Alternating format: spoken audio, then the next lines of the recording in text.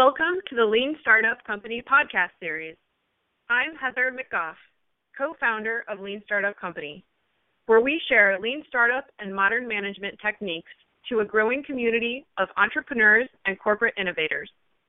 We produce webcasts, podcasts, original content, the annual Lean Startup Conference, and offer live and virtual Lean Startup trainings in the enterprise.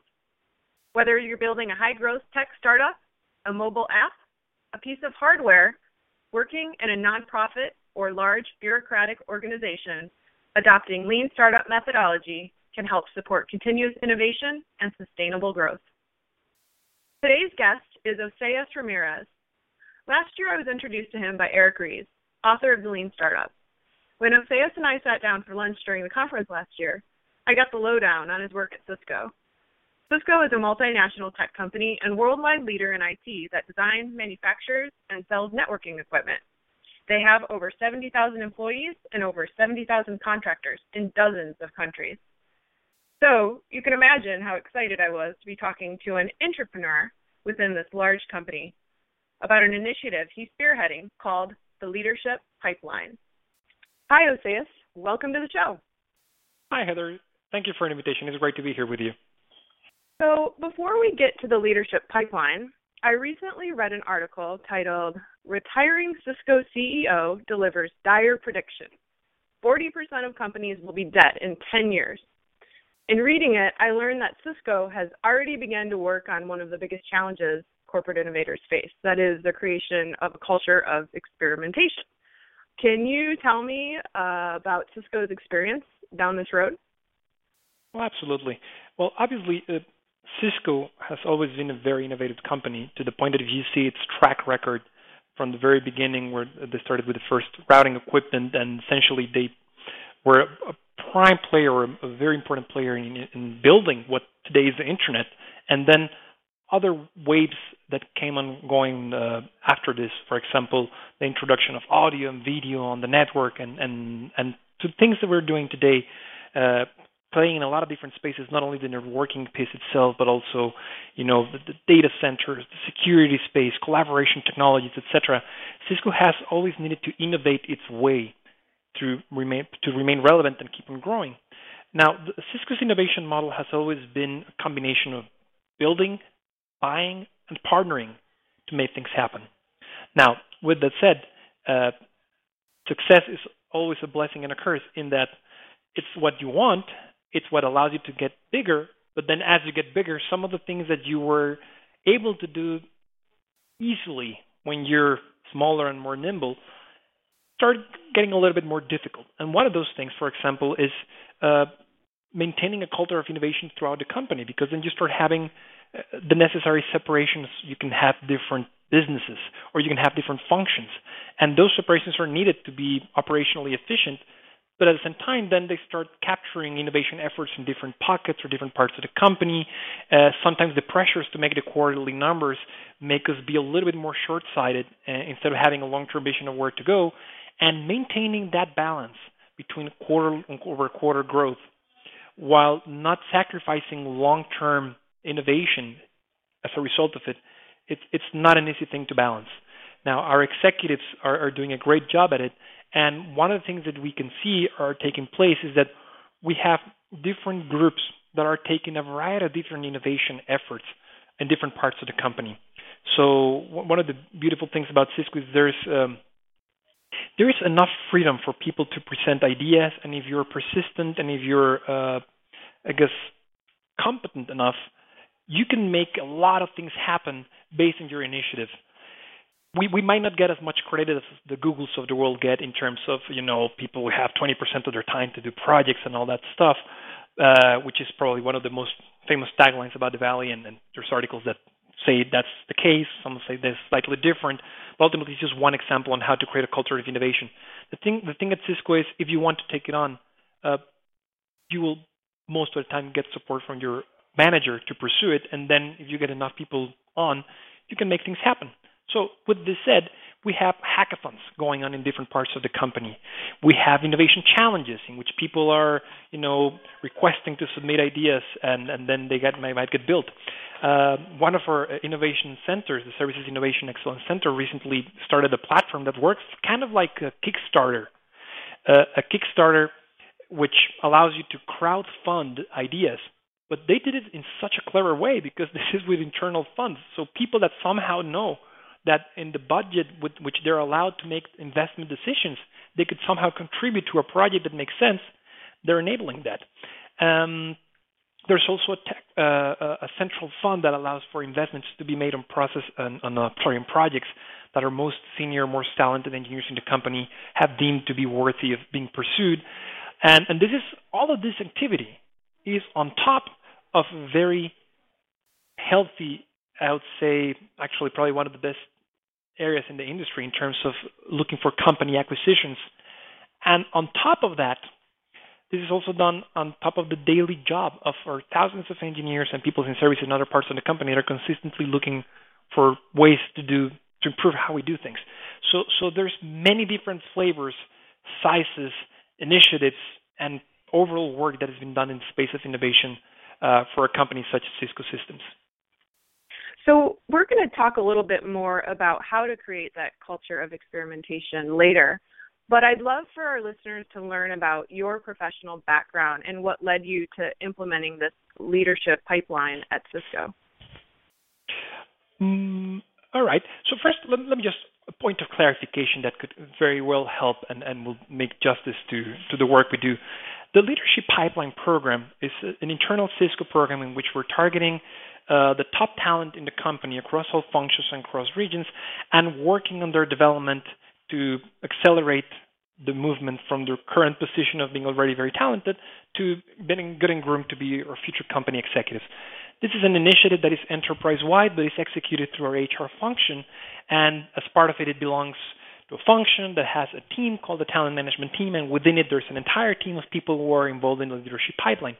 I am part of that team, and I'm specifically responsible for a segment of our population called senior managers. That's the title that they have.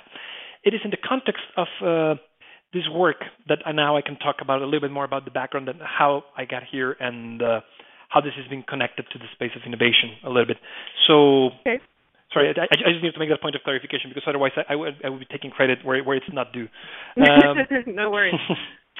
With that said, professional background. So I essentially started work when I was 18 as a CIO for a newspaper, one of the most important newspapers here in Guadalajara in the country of Mexico.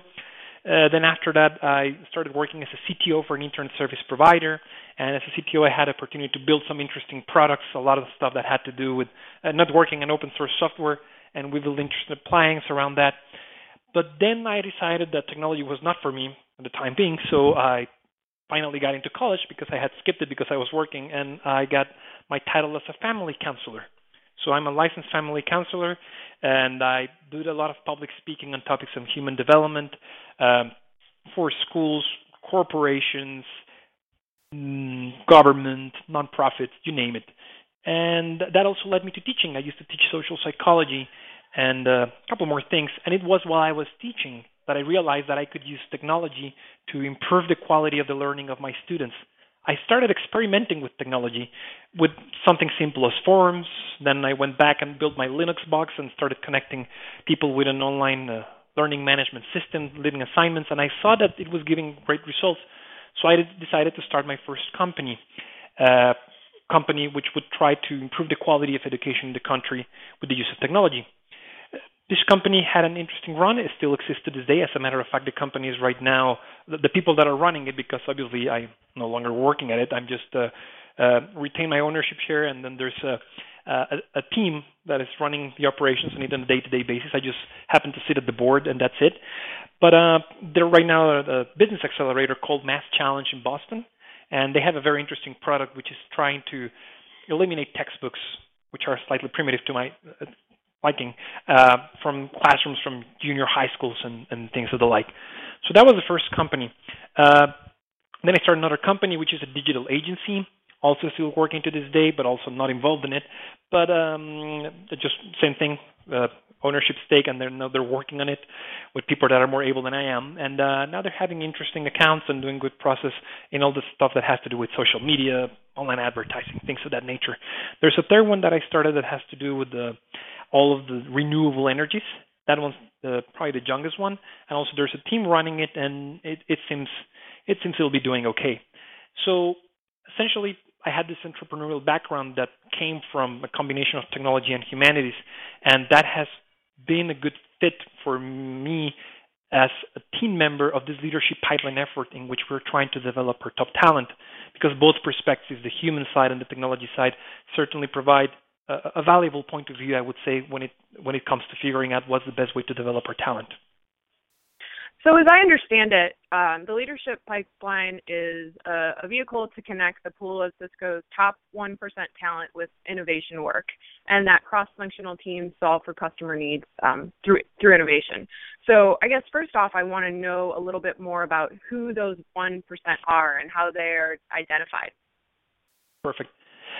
Before going there, just another refinement. The Leadership Pipeline program is actually very interesting because it has a range of topics that it covers that is broader than just innovation. But ultimately, all the things that we touch do enable innovation. So we have touched on the holistic development of our people. So we have topics from, increasing your financial acumen and done some very interesting simulations that were built from scratch to represent how Cisco operates and thus represent and help people develop some managerial skills. We've gone from that to topics such as happiness, right? We brought one of the leading lecturers at Harvard to talk about happiness, inclusion, and diversity. So there's a variety of different topics that a leader needs to know. Innovation is obviously one of them, and we're certainly using this leadership pipeline group, this top 1% talent. We're analyzing the ways in which we can use it as a vehicle to drive innovation. With that said, going back to the question, who is this top 1% and how they're identified? Essentially, it's the top 1% of people that are in what we could generically call individual contributors, managers, and director grades. That might not necessarily translate exactly the same into other different companies, but it gives you a sense that this is people that are working by themselves or have a team or have a team of managers that have their own teams. That's loosely what it maps to. They belong to all the functions in the company, whether it's services, engineering, sales, HR, IT, marketing, finance, you name it. So we've taken them from all functions, and we've taken them from all regions. I don't have the numbers with me right now, but we have participants probably from over 30 countries. The way in which they're identified is in a partnership with the business, the area where they work, and the HR partners. So essentially, HR partners are people that support the people in the business to do their job from the HR perspective. And then they had a series of nomination guidelines, and through those, they made those choices of who the participants should be based on what we were looking for. Now, the criteria and all of that is probably a little bit too detailed to get into, but essentially the effort was done by way of looking for those people that we knew not only are they very capable where they are right now, but where we had a point of view that they have still a lot of possibilities to grow. Essentially, the question was, do you see this person performing at a great level if this person was promoted 2 levels up? That's kind of the trigger question that we use for people to think about not only the performance, but also the potential of this talent, and that's how it was selected. So in terms of them getting involved, is there some self-selecting going on? I'd like to learn about that and how many participants there are currently. All right. Self-selection is not allowed. That it is essentially 100% nomination-based. In other words, the people that you work for in partnership with their HRPs will look at the different people, and they know who these people are. They know the people that work for them, and they have identified who's the top talent. And then they make the nomination based on the criteria that we sent and say, you know what, you have been invited to take part of this program. People have an opportunity to opt out, which happened in like less than 0.5% of the invitations we sent, and it was mostly owing to things other than the program itself, but things like, for example, relocation and other events that were out of their control. So people are nominated, then they just confirm they accept being enrolled in the program, and that's when they jump in. Now, it's important to say that this is a long-term program, unlike other programs that are like you go for a 1-week-long course and maybe you do some work, present something, and then you're done 6 weeks later. This is a 2-year program. So Cisco is doing a very important investment in this talent. And one of the things that I love about this company is that this investment is not being done only for the work-related stuff. Like I mentioned to you earlier, right? We're bringing a speaker here to talk about happiness. We're talking about something called total leadership, in which they're looking how to make changes in their personal life, their community life, their social life, and their work life at the same time. They're running experiments in that space. So this is a very different angle to innovation. It's not only how do we innovate the product, it's how do I run experiments to innovate the way I'm living my life and have a positive impact on all sides of it.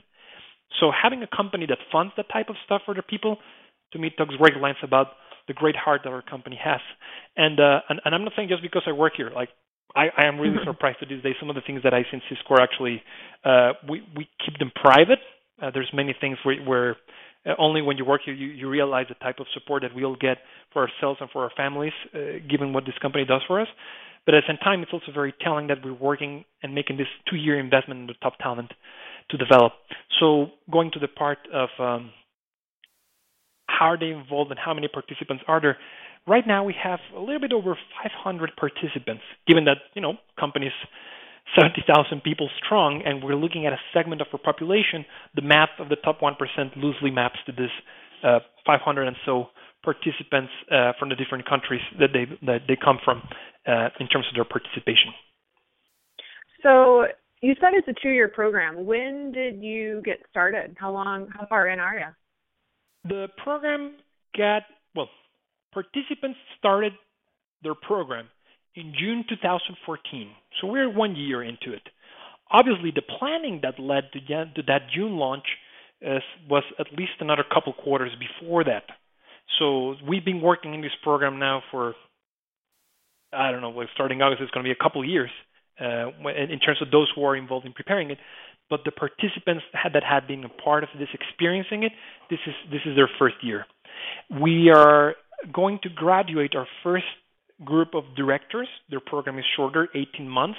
So that will be taking place approximately in the next event we'll have in October, or some date that's yet to be determined. That's kind of the working estimate. And we'll graduate the rest in June 2016. So I would like to know more about your priorities. So, for example, is it supporting customer needs or innovative ideas inside of Cisco or generating revenue or just for participants to learn? Well, all of those things are tied. I would not choose one or the other.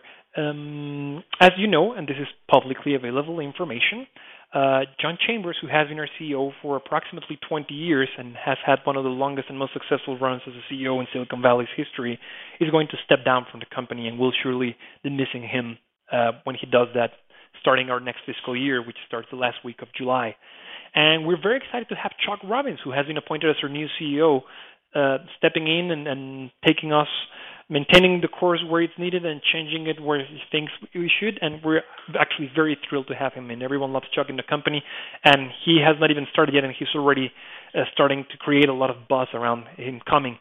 The reason why I'm bringing him up is because of the priorities. One of the first things he said is his priorities are culture, acceleration, operational rigor, and simplicity. So I really like that he found 4 simple, clear terms that are also umbrella terms, because many things can be tucked in under those.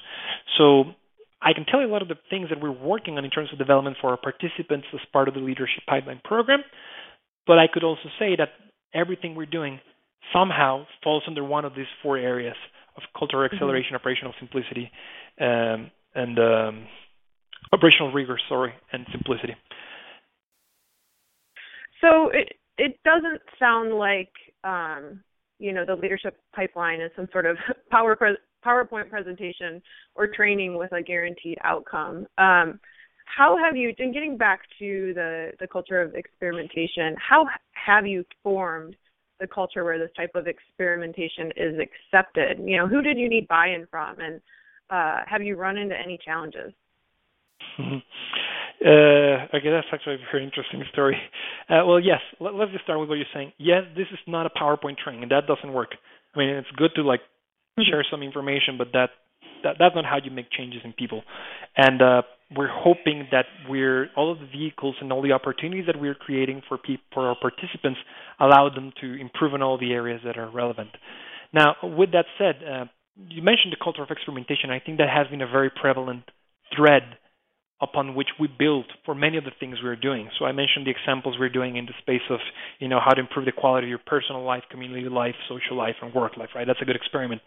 But to be very honest, one of the things that I also that I love about Cisco is many of these experiments we didn't go and ask for permission, and that's part of having an entrepreneurial, innovative spirit, right?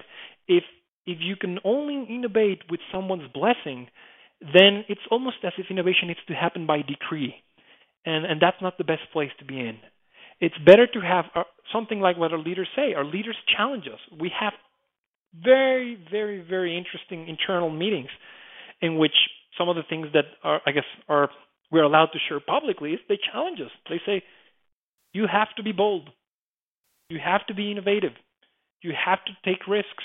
They're consistently encouraging us to do so. Now, what's the saying? Don't ask for permission. Ask for forgiveness. Yes, sometimes we do that. Obviously, we all take one thing that I really like about my boss, director Brian Koldyke, who's a great guy. He always says that when you make this type of decisions, just make sure that it's something defensible, right? Which to me is a very commonsensical way of saying, yes, go ahead and do it. Just keep the common sense while you're doing it, right? Which is great. It opens up the possibility for everything. So I think he's a great example of somebody who embodies this freedom in which he allows us to explore. So we presented to him some very crazy ideas, and he just asks very pertinent questions for us to think about. But he doesn't come back and say, no, you can't do it. So we've really been pushing the envelope in many of the things we've been doing with this program, and it has been very well received. And we've been pushing the envelope in a variety of different things. For example, the nature of the experiments that I told you, that's an interesting one. We started something else called Be the Change, and this was an original idea from my colleague Avis Biden, and I think it's a beautiful idea. It started out as a simple experiment in which we told people, what is one thing, simple thing, small thing, that you can change and which will create an important impact in the company? And we had an activity during one of our events in which people, recorded videos proposing this idea in Teams, and then we had an online voting platform, and then we chose an idea, and then we ran with it. Now, the level of engagement and how much people participate in experiments, that always varies, because this is a large group. You can't control everyone. But we're opening up the floor for people to say, yes, this thing needs to be changed in the company, and it's not going to change just because we receive a memo from our CEO or from one of our senior executives. I need to take it upon myself to set the example of how to change this particular thing. So that was another experiment we did. Then we tried other larger experiments. So in short, what I'm trying to say is we were tasked with doing the best that a company can do with our top talent to take it from where they are to where we want them to be. We were given freedom, and we have been using that freedom to run smart risks and try to innovate wherever possible as we go about this program. But it was not a mandate or a decree in which we were said, okay, go ahead and do it. So you must have run into some challenges, though. Do you have any specific examples you could share with us? Absolutely. For example, one challenge, oddly enough, is that, let me put it this way. If you have 70,000 people company, it's impossible that everything works exactly the same for everyone. Like, as much as we love the company, we have some people who are great bosses and some who aren't. We consistently articulate the type of boss that we want, and when we have clarity around that, and our executives model it. But you always have some bad apples, right? Or you will always have maybe bad apples is a bad term. You always have people that are maybe not playing up to speed or not necessarily the way that we're expected to. So the challenge that we have is that some people have decided not to participate in some of the experiments because they think it could put something in danger for them, right? Whether this is only perceived or whether it is actually true for this particular person in this very small pocket of or part of the company, that has been a challenge, right? The fact that the culture or the environment is not 100% homogeneous. Again, 70,000 people scattered over dozens of countries. You can't reach 100% of a smooth ride when you're trying these things. So, in other words, some bosses have not been entirely supportive of this thing, of some of our experiments or the things we're trying to run. So that's one challenge.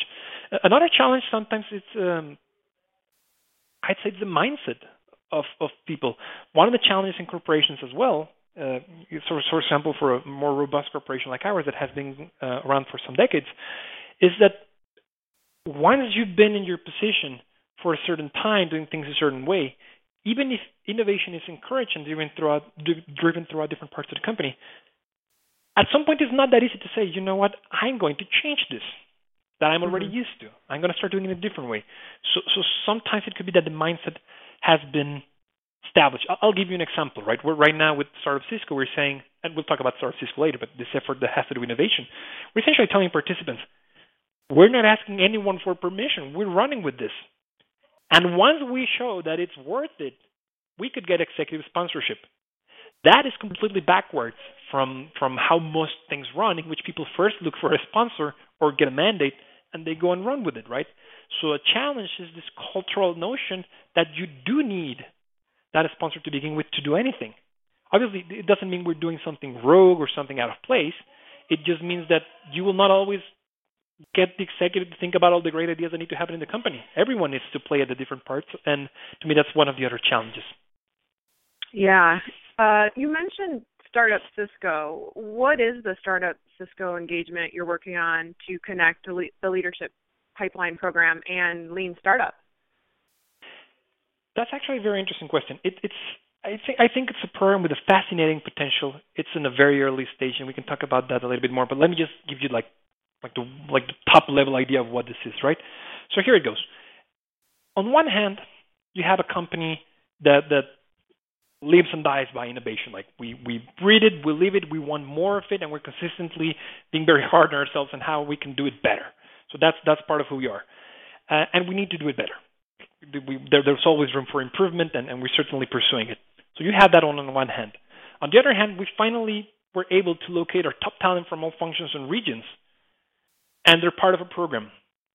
So we already have the people, we have funding associated with the program, we have the need for innovation, and then we have, if I may, in this spirit of experimentation, we have what I'd say is a hypothesis that we're trying to validate. The hypothesis is that if we align the top talent in the company to support ongoing innovation efforts, and the way in which they support these efforts is by way of adapting the basic tenets of the Lean Startup methodology in the corporate environment, we can help accelerate the pace of our innovation and increase the success rate of our innovation initiatives.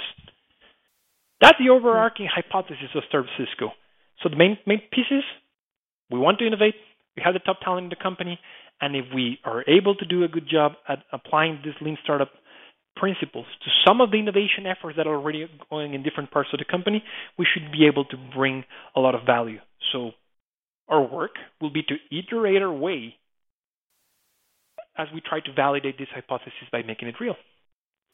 So what stage are you on, and what are the next steps? Well, if this is a little bit complicated, but I'm going to try to stick to it. We've been trying to use Lean Startup language and terms, not only to think about how we're going to accelerate innovation efforts, whatever it's possible to contribute, but also we've been trying to apply it to the project of Startup Cisco itself. And during one of our sessions, I was joking that this is a little bit like the Inception movie, in which you're having a dream about a dream, and something gets a little bit confusing. So we're applying Lean Startup to the projects, and we're applying Lean Startup to how we think about how we're going to be applying it to projects. Which means, going back to your question, what stage are we on? I'd say we're in the MVP stage. Our first MVP stage. MVP is not a stage itself. It's our very first MVP, which means that we have started trying to answer, a question, and we're trying to validate it. And the way in which we're trying to answer is to an MVP to help measure whether we get there, et cetera, without getting too much into that phase. Now, that's probably our explanation with Lean Startup terms. What does it mean in actual terms? We have gathered a team of 5 of our participants, and we are now recruiting another 10, so that we form a core team of no more than 15 people of Leadership Pipeline participants who are going to be doing what we are calling building the ship. In other words, generating the conditions for other of the participants to start taking on innovation projects. What are these conditions? Conditions such as, what projects are we going to select? What's the criteria with which we're going to select them?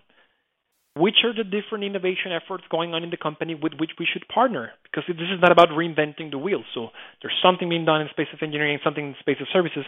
We want to partner with them and see, by the way, if our initial hypothesis is true. Can we add additional value to what they're already doing or not?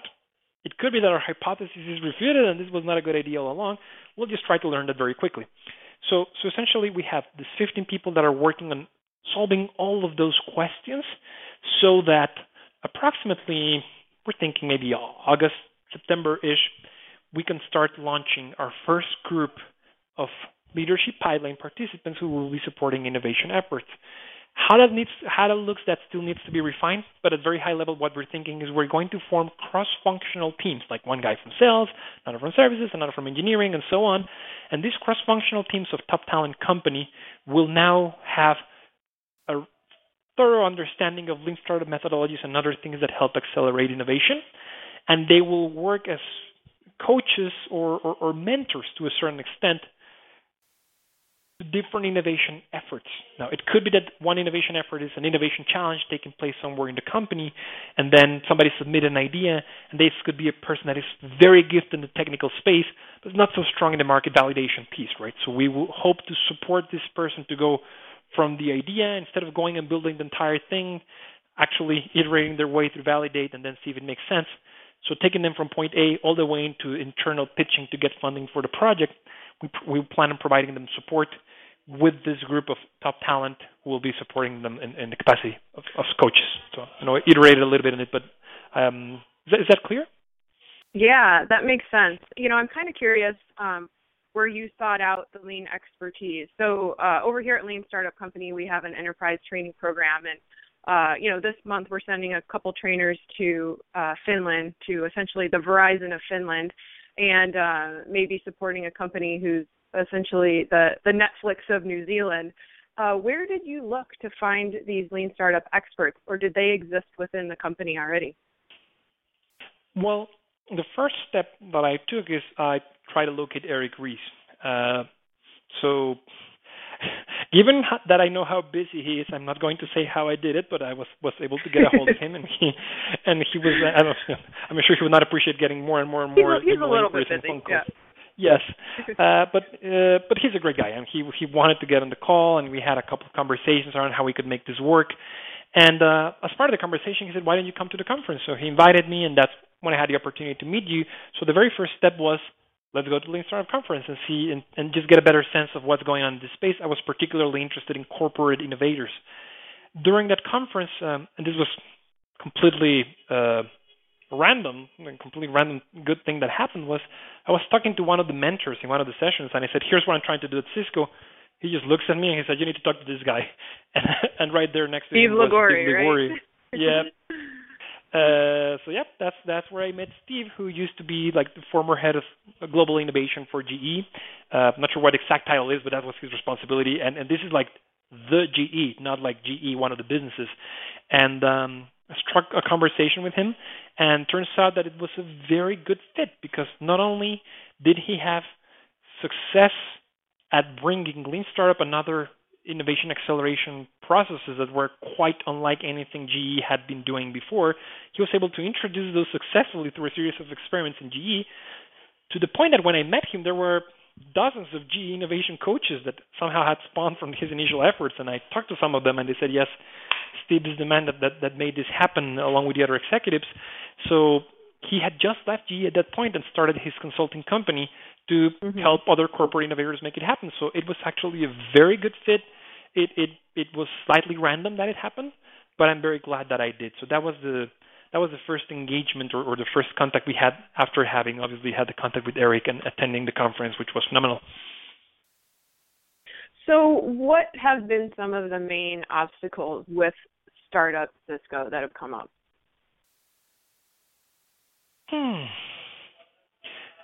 Well, as I'm thinking through this, I'm not sure if this one I would label exactly an obstacle, but certainly a challenge that we need to take into consideration. And the first one is the lean startup, I guess, mindset or perspective of how to look at innovation and how to move things forward is not one that comes naturally at a corporation, at least not in my experience.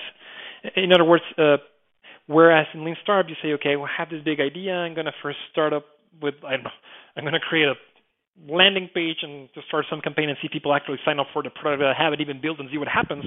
And then with $100, you validate the first part of your idea. In a corporation, sometimes it's a little bit more like, oh, I have an idea. I'm going to talk to my boss and see if I can talk to other people. And then you build a team, and then these people have dozens of meetings, and then they start discussing how the PowerPoint deck that you're going to use to convince an executive looks well. And then at some point, you end up building things that their scope creeps in endlessly, and you pour millions of dollars into it, and then it takes you nowhere.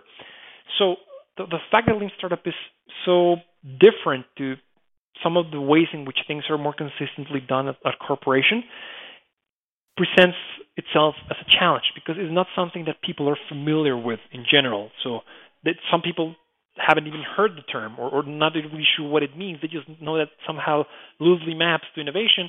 And because it has the word startup in it, immediately the interpretation is like, well, it has nothing to do with corporations, so why are we even talking about it? So first challenge, I would say, is one of mindset and understanding. The second one would be that given that this is, to a certain extent, a grassroots effort, I mean, it is part of an enterprise-wide program, but again, it's not something that's happening out of a mandate at this point. We're just responding to our leaders' challenge, different challenges in which they're asking us to innovate. But because we're in that stage, it's not like people can carve out time in their very busy days of work and just do whatever they want. So people that are helping us build this, people that are building this, are doing it on top of their daily job. We hope that as soon as we validate some initial hypotheses and show that we're getting some traction and there's actually validity to what we're trying to do, then it's easier to build a business case for managers, directors, and people up in the hierarchy to say, you know what, we should officially carve out some time for you to start pursuing this. So that would be probably the second challenge that comes to mind. So one of our community members who leads innovation and coaching at the 8th largest company in the world said that, they come to the Lean Startup Conference because they find value in spending time with people who live and breathe the startup way, the startups, because half our audience is startups and the other half of our global community is, established companies and enterprise. So he said, they want to engage with people that are hacking industries and folks with that type of mindset. He says that they still really need to get into that way of thinking, and they want to hear about somebody who, doesn't give a crap, got VC money and what they did with it. So I'd like to learn about how your experience as a startup person before Cisco sort of helped you with what you're doing now inside Cisco. That's a good question. So one thing that I would need to start with saying is that the entrepreneurial ecosystem in Mexico is certainly fairly different from the one in the United States.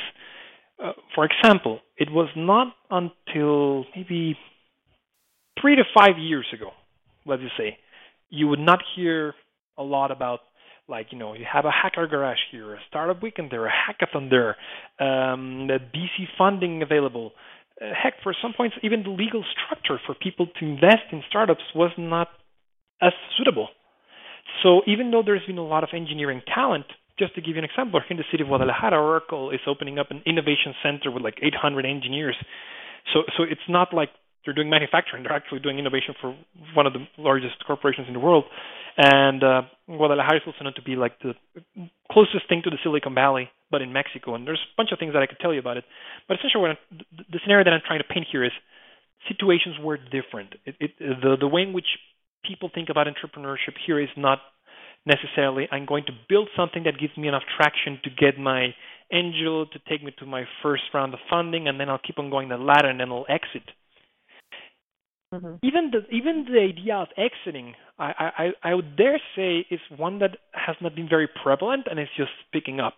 The perspective of people who are entrepreneurial in Mexico is, I'm going to build a company for me to keep, and I'm going to live off of it, and I'm going to grow, and I'm going to pass it on to my kids. So the idea of exiting the company for some people is weird.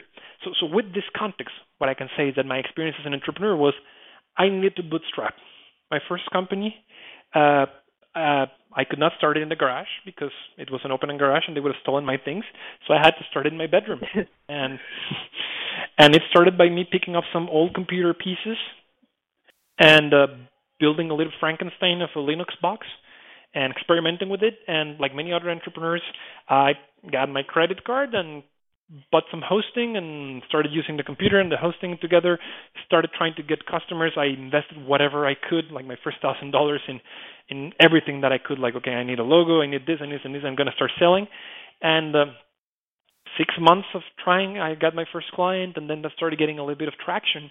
So obviously it was lower because there was no money injected in it. As a matter of fact, even when I passed on the company for a team of managers to execute, and I moved on, got my MBA in the States and other things, even to this day, the company which is operating and is growing has not received any outside funding. So it's still privately owned, bootstrap, no external investment. So with that said, what I'm saying is my experience as an entrepreneur is unlike the experience of some other entrepreneurs that are looking and have more availability to get the funding. It's been one of slower growth and a lot of scarcity of resources that also makes you, I guess, forces you to be resourceful in certain scenarios. I'm not saying that startups that get funding is any different because they're just building something that's entirely bigger and they experience a scarcity of resources in different ways. But my experience has been one story of just trying to overcome that scarcity and making the most we can with limited resources and then trying to build something bigger out of it. Now, the way that translates into Startup Cisco and the Leadership Pipeline program is it gives a different perspective, right? If I was, let's say, somebody who had a long tenure working in a training organization and I received some funding, maybe my initial perspective or point of view on what to do with that funding would be something more like building a training program like the ones that I've been a part of or the ones that I've created before in the past. Whereas when I received the funding, my perspective was, okay, I have a mission, which is move the people from where they are to where they should be. And we have money to make it happen. What are the best investments we can make with this money to take them from here to there? And just changing the word from like I'm going to be paying this vendor to provide this training versus where I'm going to invest it certainly changes the mindset and allows us to be a little bit more creative in terms of the uses we're making with the money. So to give you an example, we have not used all the money for training. We built a tool called the Talent Marketplace, which is think of like an internal LinkedIn, but for internal opportunities for top talent. So that's not something you would usually see in a training organization. We're building a tool. And we're doing experiments on different parts of the company. And now we're having an enterprise-wide innovation effort, which, again, it's in a very early stage. We're just done with our first MVP. We're getting good traction. It's going in the right direction. But essentially, coming from an entrepreneurial background gives you that perspective of, oh, I have mission, I have some funds, which, by the way, I'm not used to having. So what's the smartest thing we can do in terms of investments? And that has generated some good traction. There's still a lot of things that we need to fix, refine, do better, and there's a lot of learning associated with it. And that is also similar to what happens to anyone in a startup, right? We're always learning. So do you have any words of advice from your personal experience as a corporate entrepreneur at Cisco? Well, the first thing I would say is this is the type of thing that only people who are very passionate about are going to try or should try, because it's going to be, I don't want to say more frustrating or less frustrating than running a startup versus doing something entrepreneurial in a company. I would say that the nature of the challenges and the frustration is different, but it'll still be there. And you're still risking something, whereas in a startup, you're risking sometimes everything, right? You're putting your own money, you're getting in debt. Here, you might be running the risk of being, fired of your job if you do something that was completely out of place. So in some cases, I guess in some scenarios, you can see that it's a lot more complicated in a startup and a lot riskier. In some other cases, I could say it's more complicated to do something inside of a corporation because the nature of the challenges are ones that you have a lot less control over, right? Like, there was an organizational change. You can't do anything about it, right? Suddenly you're part of a different group, priorities change, and you have a different job, and you don't have control over it. So it's a different type of challenge. So in terms of words of advice, I would say first thing, you have to be very passionate about this thing. The second one is the same one as in a startup. You have to be comfortable with ambiguity and uncertainty, because what you're trying to do is difficult as it is, and you're trying to do it in an environment which not always necessarily makes it easier for you. Um, Another thing is you need to know who to partner with. A corporation is a place in which we by ourselves will not create value. So at some points in the interview, I hope I've done a good job at establishing that all of this we're doing is part of a team. I thank you so much for inviting me, right? But probably another way to do this could have been to bring everyone who's involved in this effort to talk about it, because it's dozens of people that are contributing in different ways, because it's the only way in which this can work. So, for example, if somebody's a little bit more technically inclined and they want to build a product, I've seen this with a few people that I've tried to coach. Through the process of innovation. Sometimes when you're more technically inclined, and I used to be like that when I was earlier on in my career as a CTO, my favorite thing to do would be to lock myself up and start working on my product and experimenting with it and testing and doing all the techie stuff, right? Whenever I had to talk to other folks to, get support advice, try to sell it, that was not my favorite thing to do back then. So another word of advice is you want to be a corporate entrepreneur, we really need to strengthen our social skills and also our ability to kind of plot the political landscape and understand who can help you with this, who do you need to partner with what, etc. We also need to be very humble. There's a lot of times that I thought that I had a great idea and it turns out that 5 other people had already tried it in the company and they could tell me very well why we shouldn't do it. Or it turns out that somebody had already done it, it was running, and it was a lot better than I could have ever imagined. So it's dealing with uncertainty and ambiguity, knowing how to play in a team, and also trying to be humble, because usually when we are in corporations, there's thousands of people that are smarter than us. And that's a good thing because we can learn from them. That doesn't mean that we shouldn't try to bring the best value we can.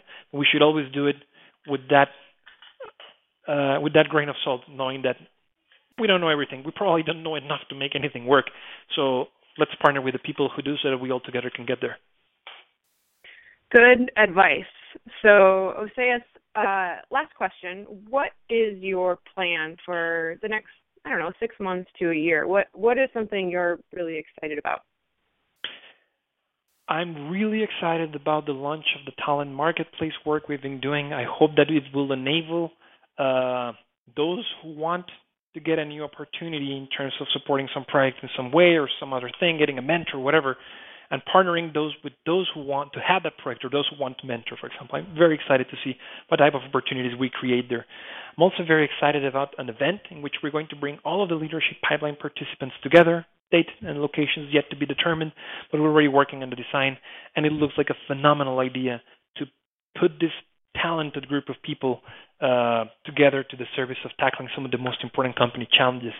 And I'm also very, very excited about Startup Cisco, which is this smaller group of folks which will be meeting for a workshop in a month or so to discuss what's the best way to make this happen in the company. And I really hope that a year from now, if maybe we have another contact like what we're having today, what I can be sharing with you is that we have successfully launched some projects and supported here and there, and now we're connecting different innovation efforts in the company, and we have X amount of specialized innovation coaches that are helping things move forward, and that this is going in the right direction. So to me, that's probably one of my greatest hopes. Not only that the entire leadership pipeline program as a whole has been successful, because we'll be done in a year, but also that this smaller component of the pipeline program, which is Startup Cisco, has yielded its fruits and is going where it should be. Well, I'm really excited to follow your work, and we should plan another podcast for maybe 6 months from now to catch up with you on these things. All right, everybody, that's all the time we have for today. Thank you so much to our guest, Oseas Ramirez from Cisco. I'm Heather McGough from Lean Startup Company. Our team looks forward to having you join us for upcoming podcasts and webcasts. You can follow us on Twitter @Lean Startup, or register for our flagship Lean Startup Conference and follow our blog. Just visit www.leanstartup.co for more information. Thanks a lot, Oseas.